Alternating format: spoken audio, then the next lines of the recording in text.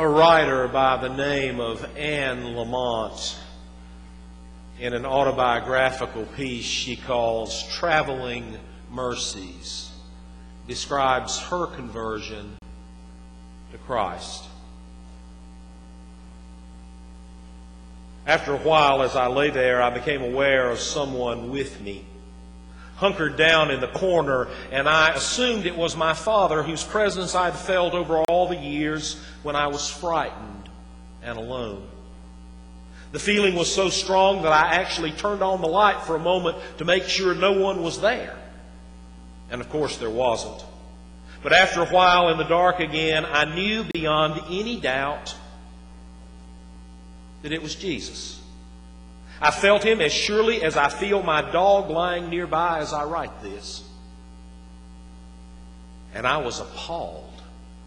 I thought about what everyone would think of me if I became a Christian. And it seemed an utterly impossible thing that simply could not be allowed to happen. I turned to the wall and I said out loud, I'd rather die. I felt Him just sitting there on His haunches in the corner of my sleeping loft, watching me with patience and love, and I squinched my eyes shut, and that didn't help because that's not what I was seeing Him with. I fell asleep, and in the morning He was gone. This experience spooked me so badly, but I thought it was just an apparition born of fear and self-loathing and booze and loss of blood. But then everywhere I went, I had the feeling that there was this little cat that was following me, wanting me to reach down and pick it up, wanting me to open the door and let it in. But I knew what would happen. If you let a cat in and give it a little milk, it stays with you forever. 1 week later, I went back to church. I was so hungover that I could not stand up for the songs. And this time I stayed for the sermon, which I thought was just so ridiculous. Like somebody trying to convince me of the existence of extraterrestrials. But the last song was so deep and raw and pure that I could not escape. It was as if the people were singing in between the notes, weeping and joyful all at the same time. And I felt their voices, or something, was rocking me in its bosom, holding me like a scared kid, and I opened up to that feeling, and it washed over me. And I began to cry. And I left before the benediction, and I raced home, and I felt that little cat running along at my heels, and I walked down past the docks and dozens of potted flowers under a sky as blue as the one in God's dreams. And I opened the door to my houseboat, and I stood there a minute, and I hung my head, and I said, I quit. I took a long, deep breath, and I said out loud, all right, you can come in. So that was the beautiful moment of my conversion.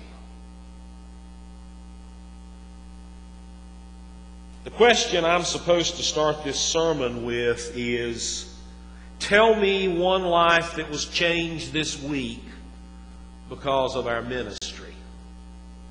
You didn't know there were instructions for the preacher in this series, did you? There are. They're all printed out, and Shane made sure I got them, and I bound them in a volume so I wouldn't lose them. And that's the question that's supposed to start this sermon. And I got to tell you, a question like that frightens me. And it frightens me on several levels. For one thing, it assumes that we always know what's going on in our ministries and our missions and whether or not they're going to bear fruit or bring results. And life in the church is not that simple. Sometimes we know, most of the time we don't. It frightens me too because I know and you know in your hearts that we're only instruments. We're only the catalyst that helps somebody come in contact with the living God. And that God is the one who's responsible for any deep, any meaningful change that comes in anybody's life. But then I guess if I'm really honest, trying to be real as we were instructed to do in our study this past week, it frightens me because I also know how far my own labor is often lacking. My witness week, my life not as directed as it could be to truly carry out God's calling for me, for us, to be carriers of the faith, transmitters of the truth. But then I remember, thank God, there's a deeper truth in today's lesson that we need to hear. Sometimes, you see, we think we're on a search for God, and yet to tell the story of our faith in a more biblical way, we would have to say that Jesus is on a search for us. He comes to us often in the most surprising and inopportune times, often in the strangest or maybe the most ordinary of places, like the woman described in the opening story. He comes to us, speaking to us in an encounter initiated not by us, but by Him. We come to faith. We are given the gift of the living water, salvation for our souls, because God comes looking for us. We who have long been a part of the church sometimes forget how we got here. As we said a couple of weeks ago, most of us were probably born into the church. We can't remember a time when we weren't Christian. Our parents read to us from the large print Bible storybook for children. After a few years, we knew all the Bible stories, at least the big significant ones, by heart.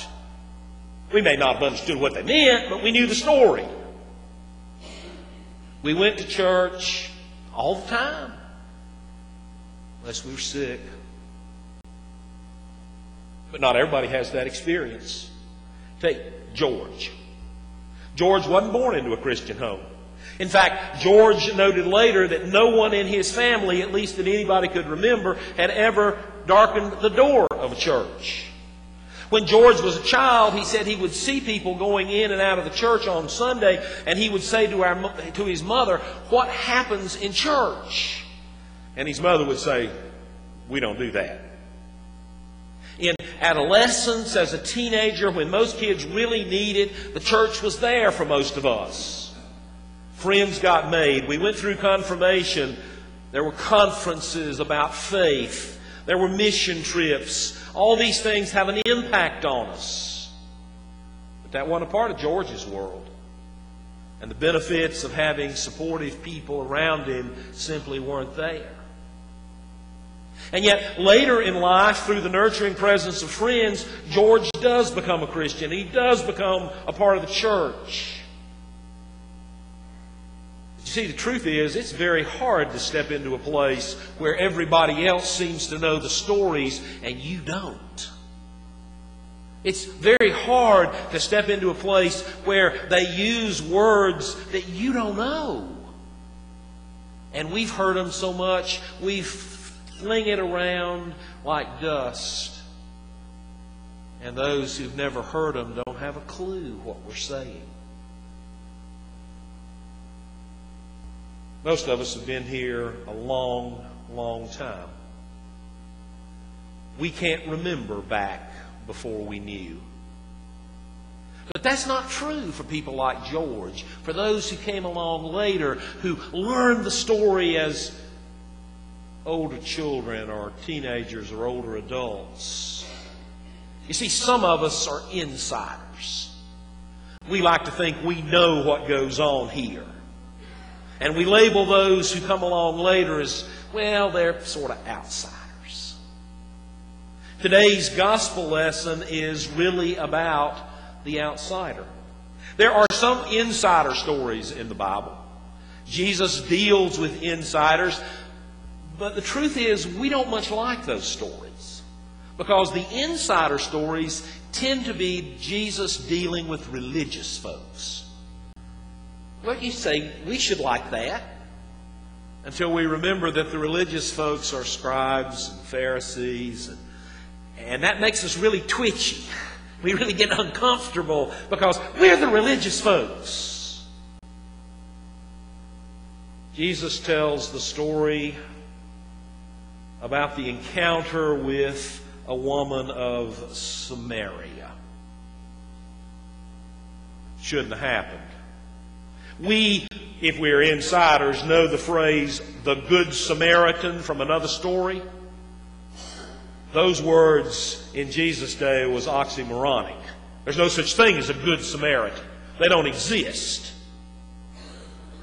This person he encounters not only is Samaritan, she's a woman. She is on the margins of a very patriarchal society. So, there's two strikes against her now. She is the ultimate outsider. She's a foreigner, hated. She's a woman. But it's worse than that. It's worse than that. Here she is, an outcast in her own town. How do we know that? We know that because here she is in the middle of the day hauling water from the well. Hauling water in that day was woman's work. Sorry about that. That's just the way it was. But it also was a social thing. You got up in the morning and you went to draw your water for the day. Nobody goes to draw water at noontime. It's like getting up in the morning and meeting your friends at the local coffee shop for a cup and a chat before you go to work. She couldn't do that.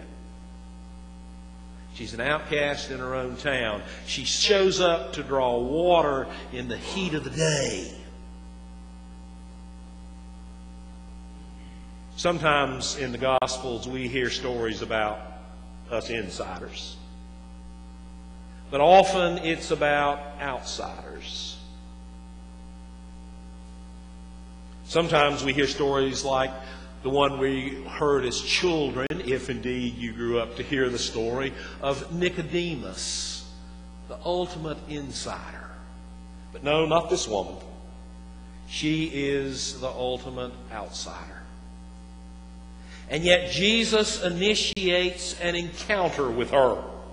He strikes up a conversation while she's out there drawing water, and surely she had no intention that morning of engaging in a theological discussion with a Jewish man when she went to draw water by herself. She wasn't looking for a Savior. She came to get water when people would leave her alone. Jesus comes to her. And in coming to her, He engages her in one of the most enlivening and interesting conversations in the entire Scripture. He speaks to her about deep truths, not only about eternal life and living water, but about her own existence on earth. Sometimes when Jesus gets in conversations with us insiders, it ends up a little strange because so often the Pharisees and the scribes go away more confused than they were. But when Jesus calls upon the outsider and engages in this lively conversation, at the end of the encounter, she goes running back into town and she hunts out these people who wouldn't have anything to do with her in the first place, and she says, "Come and see the one who has told me everything I've ever done." And the The language is a little squirrely in our translation, but it really comes off as, you don't think he could be the Messiah, do you? But that's really a question that's being answered within itself. Because what she's saying is, I really think this guy's the Messiah.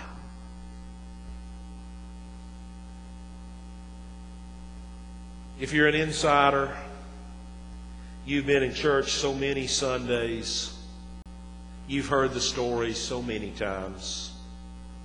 You probably know that the Gospels draw parallels between the insider and the outsider. Maybe you know that Jesus generally appears to have better luck with outsiders than insiders.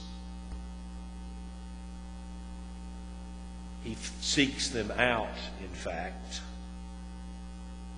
I don't think it's too much of an overstatement to say that the Gospels are prejudiced toward those people who stand on the fringes of society, especially religious society. You remember the criticism that Jesus got most often? This man talks and eats with sinners. And Jesus says, who else would I eat and talk with? The Son of Man came to seek and to save the lost. In any church of my acquaintance, that's still who Jesus gathers with. In any church, there are mainly two types of people who gather in conversation. There are those of us who think we're insiders. There's those of us who think we're outsiders. But the truth is, we're all in the same boat. Because really, we're all just sinners saved by grace. Insiders are supposed to know about religion. Outsiders are made to feel inadequate, marginalized. And that's strange, since more often than not, that's who Jesus turns toward. A pastor was telling a story to a leader in his church, and he said, this woman joined the church recently. She spent most of her life until she got older as a Las Vegas showgirl. And when she aged out of that job, she worked in a small Nevada town in a brothel. Now she's 60. She's changed her life. She's come to faith. She's joined the church. And the church leader said, that's an amazing story of evangelism. And the pastor said, you know, I just can't believe the kind of people Jesus will hang out with. You remember the question that I was supposed to start this sermon with? Tell me one life that has been changed because of our ministry. I think I know the answer. Every single one of us. But that's not where we stand. That's just the start. This morning, whether you think of yourself as insider or outsider, know this. Jesus has found you. He has sought you out, engaged you, begun the conversation, and if He hasn't yet, He's working on it. He gives us what we need. He challenges those of us who think we already know it all. He prods us and confuses us and pushes us to take this journey a little further and reminds us that we're all in the same boat because we all started in the same place. And He reminds us that we are supposed to be those who are telling this news to the outsider. So who are you this morning? What do you call yourself? Know this.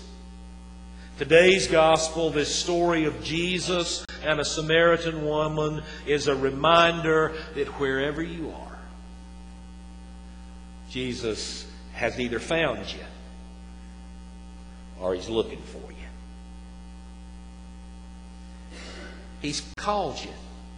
So enjoy the conversation. In the name of the Father, and the Son, and the Holy Spirit.